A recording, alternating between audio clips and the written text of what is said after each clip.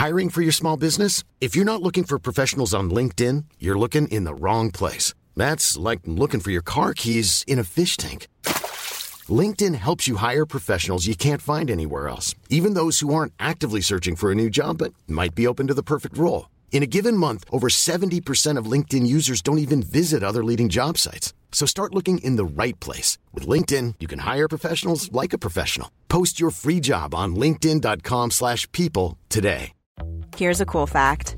A crocodile can't stick out its tongue. Another cool fact, you can get short-term health insurance for a month or just under a year in some states. United Healthcare short-term insurance plans are designed for people who are between jobs, coming off their parents' plan, or turning a side hustle into a full-time gig.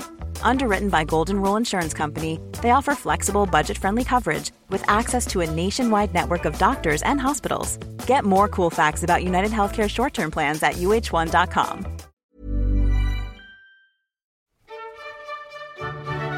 Hello, and welcome to Past, the podcast about those who would never rule. I'm Veronica Fortune, and this week's episode is Robert Curthose, Part 1. History is written by the winners, and Robert Curthose was not the winner. History knows him as Duke of Normandy, not King of England. His father overlooked his many talents and relegated him to occasionally witnessing charters. He also never arranged a marriage, which is usually unthinkable for a king with regard to his oldest child. His brothers had better timing and paid the chroniclers, so it's not surprising that he isn't well thought of.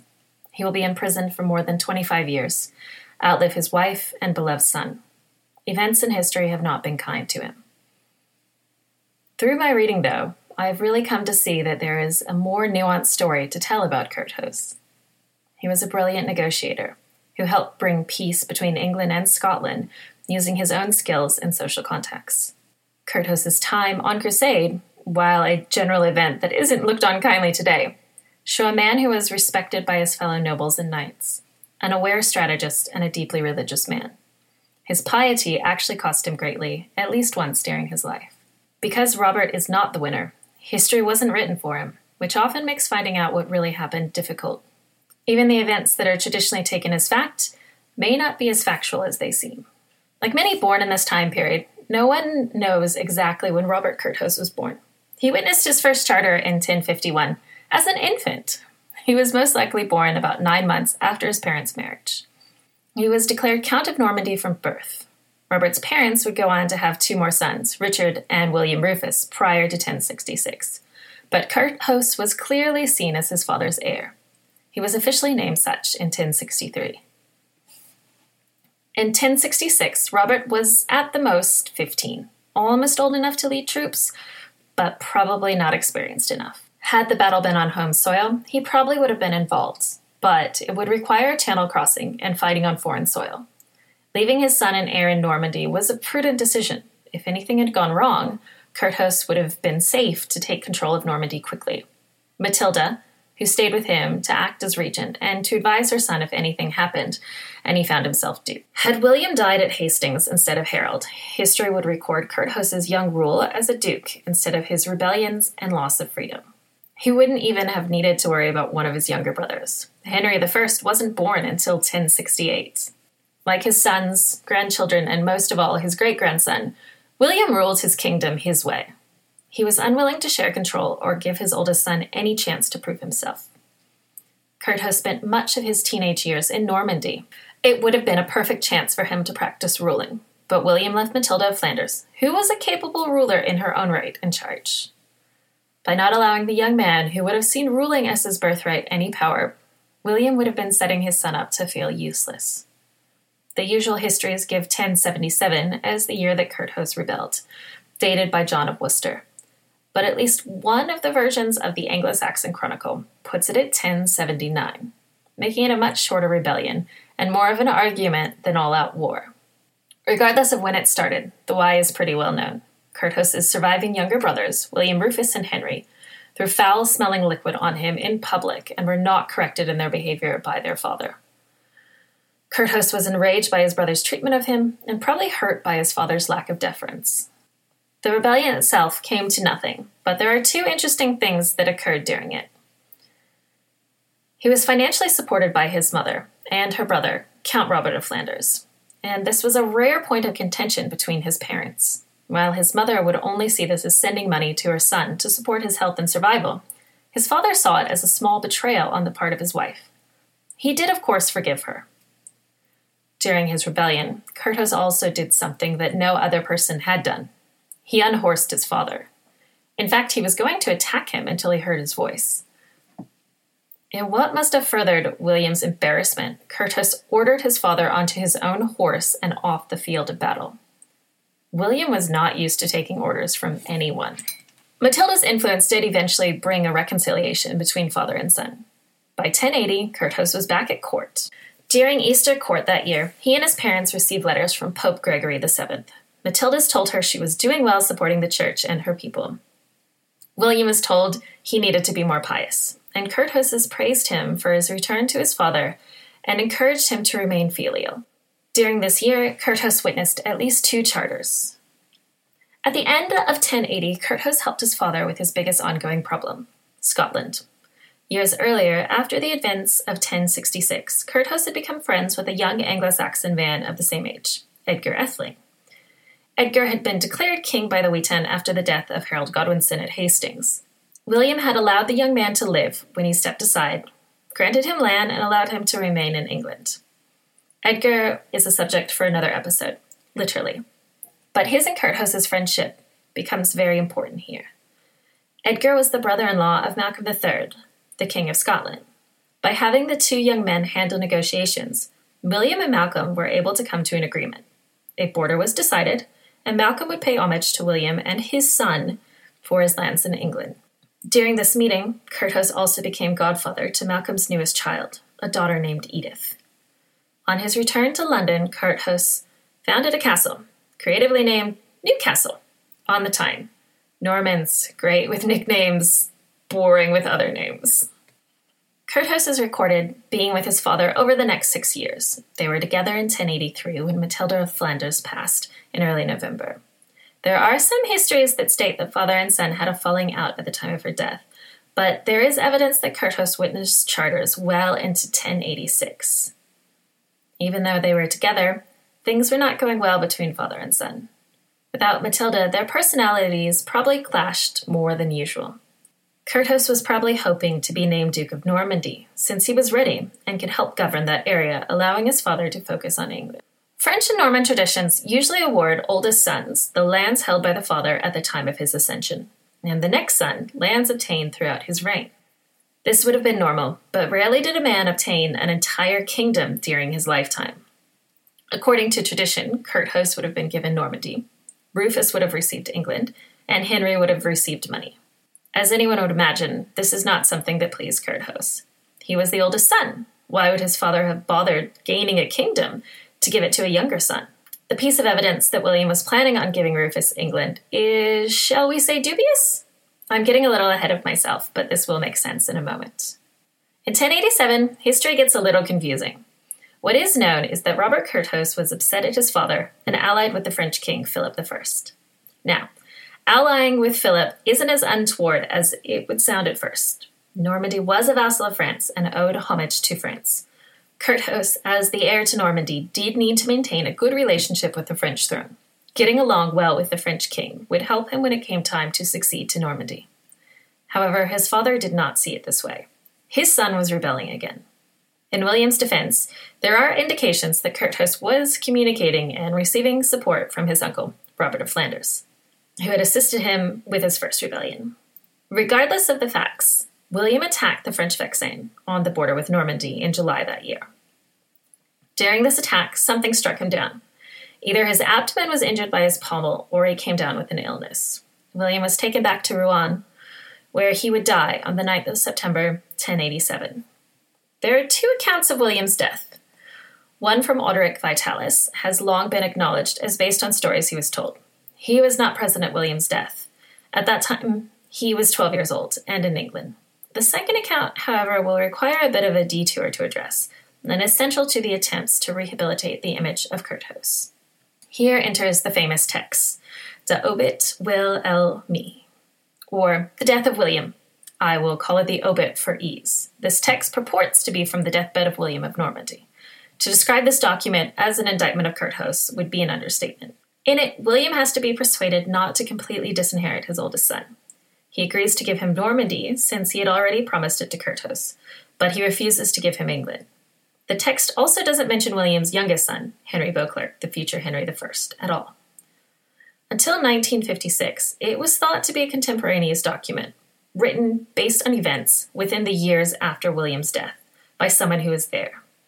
In that year, though, two completely independent researchers noticed that passages had been taken from an earlier text, the Life of Charlemagne. Further research would show other parts are from a second text, a Life of Louis the Pious. Yes, it appears that 11th century writers were forgetting to cite their sources. An important question to ask at this point is who benefits the most from this text being taken as factual? If this was written based on William's deathbed statements, then why is much of it taken from two other texts? While William was more educated than most, his education was more martial and less academic. He could not read. It's highly unlikely he was quoting earlier works on his deathbed. Remember, his youngest son's nickname was a derision about his level of learning, since being able to read was something to tease a man about. The obit is attached to a much larger work. The supposed author of the obit is Simeon of Durham. The larger work that it's attached to, and I do apologize for this butchering, Gesta Normanor Ducum, or The Deeds of the Norman Dukes. I will call the full work The Deeds for simplicity and pronunciation's sake. This larger work was originally written by William of Jumièges as a commission from William of Normandy. It was expanded on by Aldrich Vitalis and Robert of Torigny. But their parts aren't what we'll be discussing. It's important to know that Simeon was not at William's deathbed. He was most likely in England at the time. So who was there that could have told him what happened? We know that none of his sons were there. Curthose was in France. No one had sent him news that his father was even dying. Rufus was either at a port on the French side of the Channel or on a ship, leaving for England. He hadn't even waited for his father to die before going to claim what he wanted. Could one of Rufus's men have forged the obit to favor his master? And what made Rufus think he would get England? There are indications that William wanted England to go to Curthose. Yes, shocking. I know, but hear me out. Only Curthose had been given any title other than knight at any point in his father's lifetime.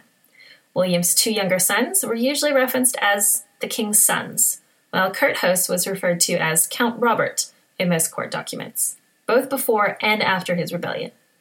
When Curthose negotiated a treaty with Scotland, the Scottish king paid homage to William as king and his oldest son, but not his other two sons.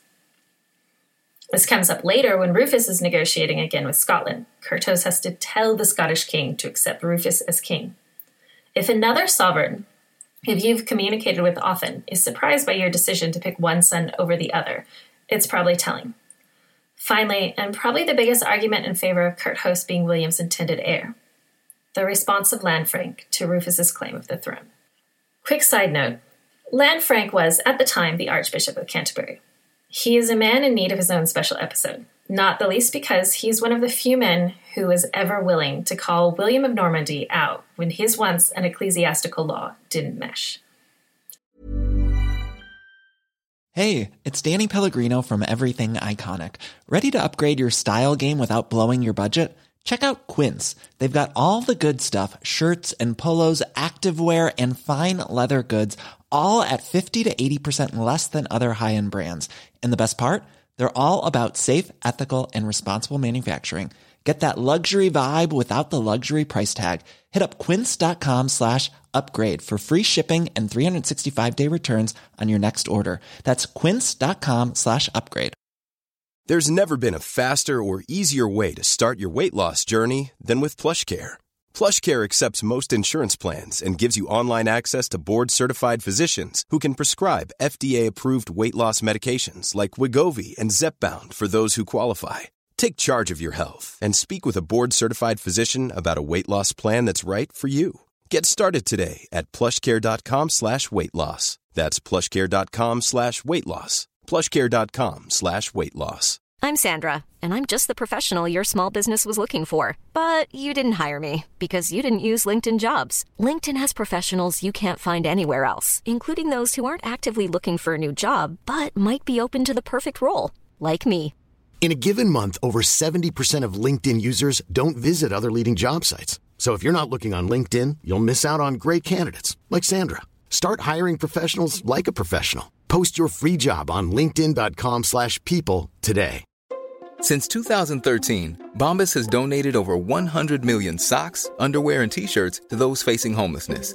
If we counted those on air, this ad would last over 1,157 days. But if we counted the time it takes to make a donation possible, it would take just a few clicks. Because every time you make a purchase, Bombas donates an item to someone who needs it.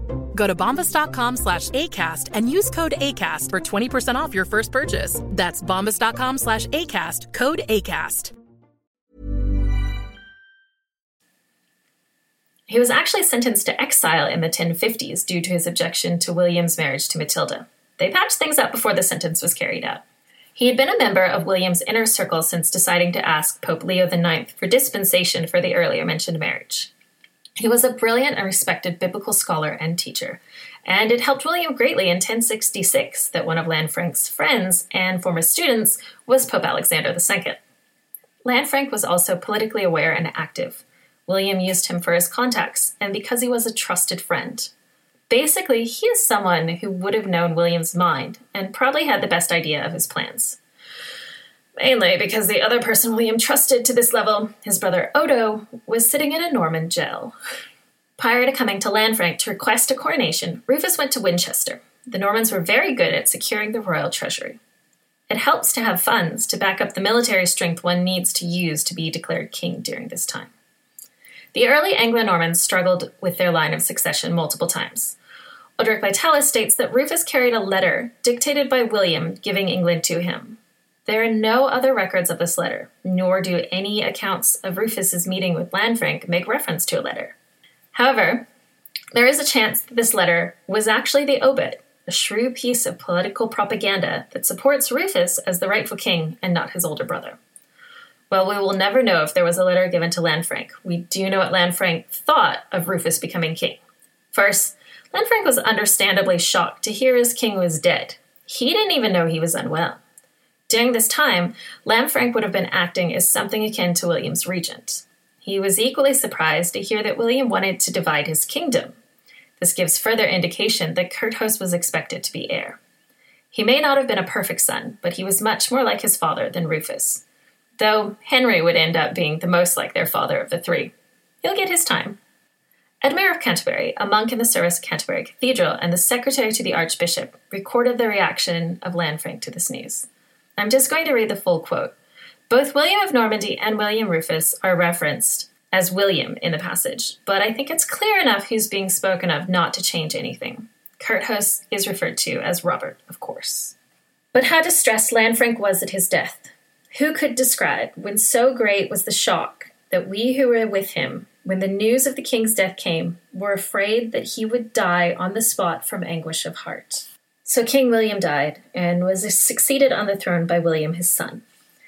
He went his intent on seizing the prize of the kingdom before his brother Robert found Lanfranc, without whose support he could not possibly obtain the throne, not altogether favorable to the fulfillment of his desire. Accordingly, fearing that any delay in his consecration might result in the loss of the dignity which he coveted, he began both personally and indirectly by all whom he could get to support him, to make promises to Lanfranc with plighted word and oath to the effect that if he were king, he would in all his dealings throughout the whole kingdom maintain justice, mercy, and equity, that he would defend the peace, liberty, and security of the churches against all adversaries, and that through all and in all he would follow Lanfranc's bidding and counsel. But when he was once firmly established on the throne, he turned his back on his promise. Did Lanfranc have any other reasons to crown Rufus? Other than his amazing level of distress, there was a risk to Canterbury if he didn't crown Rufus. The last two kings had been crowned by the Archbishop of York. This was a challenge to the primacy of Canterbury as the leading church in England.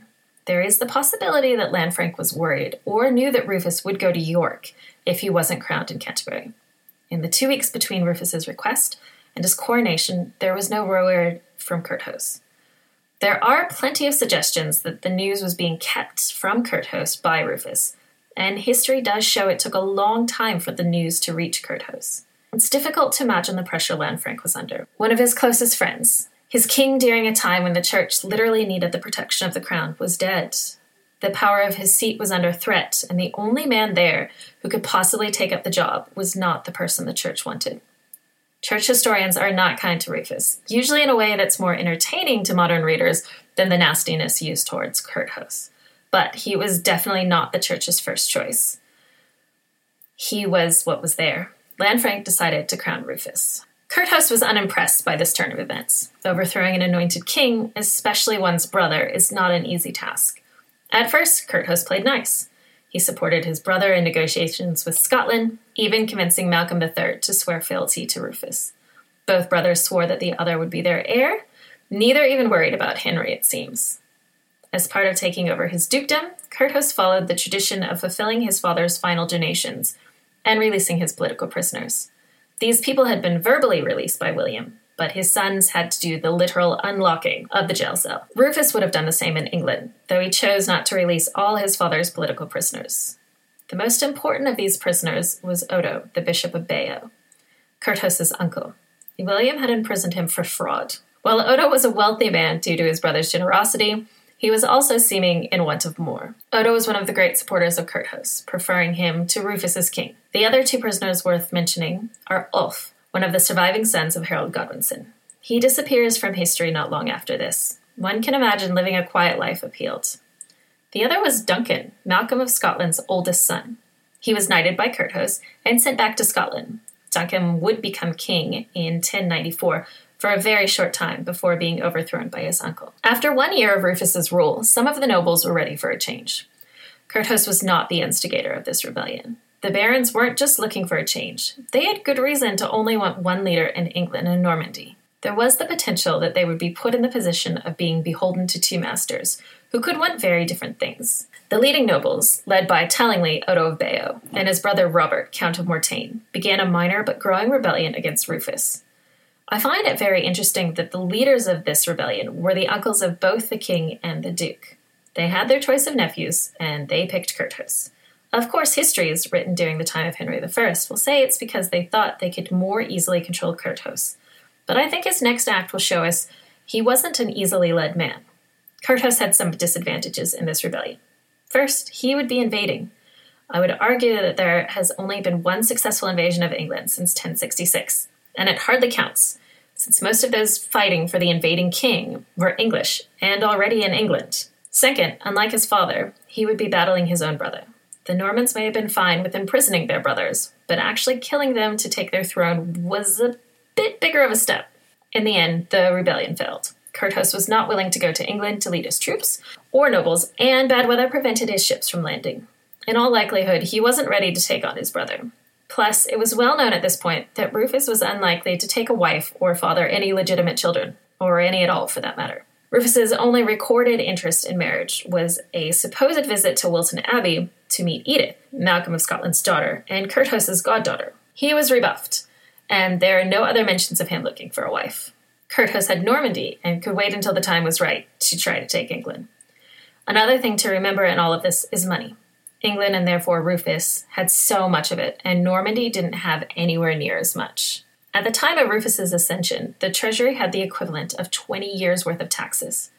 Curthose had nothing in comparison. Normandy was comfortable, but not wealthy. Remember, William of Normandy hadn't just gone there because it was his right. He went there for money. Curthose would have been acutely aware of this, and it will come into play soon. Curthose's next act is the one I think shows us the measure of his character. Away from his brother's chroniclers, the picture that emerges is that of a thoughtful, loyal man, ready to do his religious duty, and a good general who was respected by those traveling with him. I am, of course, speaking of the First Crusades. These days, we don't speak about waging holy war as something to be celebrated. But in the 11th century, it was the thing to do.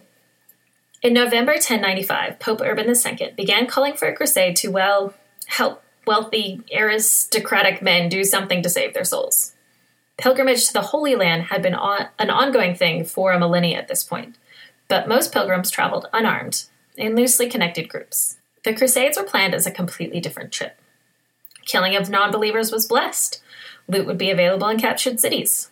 Younger sons would have a chance to make their own name. Plenty of these men would eventually stay, becoming the counts and princes of Jerusalem.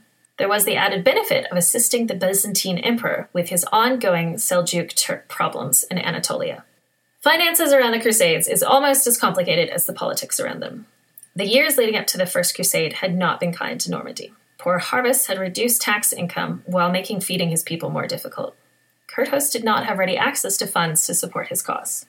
He did have a duchy, though, which he was able to place in a viefgage, a form of mortgage where the holder of the debt maintains control of the collateral while waiting to be paid off. The funds produced while the collateral was held would be used to pay down the debt. Curthose would give Rufus the power of Normandy while he was gone, repaying him on his return. Many writers have made it seem that Curthose was bad with money, and this is why he needed to get funds from his brother. But it looks like he actually wanted to make sure not to overtax his subjects, and as a crusader, his lands would be protected, at least theoretically, while he was gone. Rufus also had to tax England heavily to pay for his temporary control over Normandy. The protection of crusader lands and rights was meant to be promised by those either holding the lands for them or through their liege lord's order. And next week, I will share Curthose's life through the First Crusades, his return to Normandy, and into his final years. I'll include my analysis at this point. Before I sign off, though, I do want to discuss something that will be important next week, but doesn't have a good place in this episode, or even the next one. King Rufus's relationship with the church. As many listeners will know already, Rufus was not well liked by the church. He would often avoid allowing appointments to ecclesiastical offices so that the state would receive the office holder's income while the see sat vacant. This was frowned upon, not just due to the financial aspect, but the spiritual aspect. If people can't have religious guidance because their local abbot or bishop is sitting vacant, there was an actual fear for their immortal soul. Many today are not religious, and even those that are rarely profess their faith at this level. But this was a very serious charge at the time. Rufus's other church failing was his regular arguments with Lanfranc and ignoring the archbishop's advice. Upon Lanfranc's death, Rufus left the archbishopric vacant for 4 years before Anselm was appointed. His relationship with Anselm wasn't any better, and the archbishop was exiled in 1097. This also allowed Rufus to take the funds from the church, as though it were vacant. While Rufus isn't the only king to argue with the church, he didn't seem to rely on his own chroniclers, unlike Henry, so church chroniclers do not look kindly on him. I will cover more about these arguments between church and state in a year or two's time when I do the Year of the Antipopes. Included in that series will be episodes about the politics surrounding these men. I hope you have enjoyed this first full episode. Please share any feedback you have. I really look forward to hearing from my listeners. Thank you for listening to Past. I can be found on Twitter, Facebook, and Instagram at PastPod. That's PASSEDPOD. Please feel free to email me at pastpod@gmail.com. I have a Patreon that can be found at patreon.com/pastpod.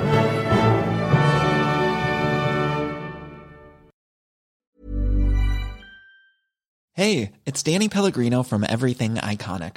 Ready to upgrade your style game without blowing your budget? Check out Quince. They've got all the good stuff, shirts and polos, activewear, and fine leather goods, all at 50 to 80% less than other high-end brands. And the best part? They're all about safe, ethical, and responsible manufacturing. Get that luxury vibe without the luxury price tag. Hit up quince.com/upgrade for free shipping and 365-day returns on your next order. That's quince.com/upgrade.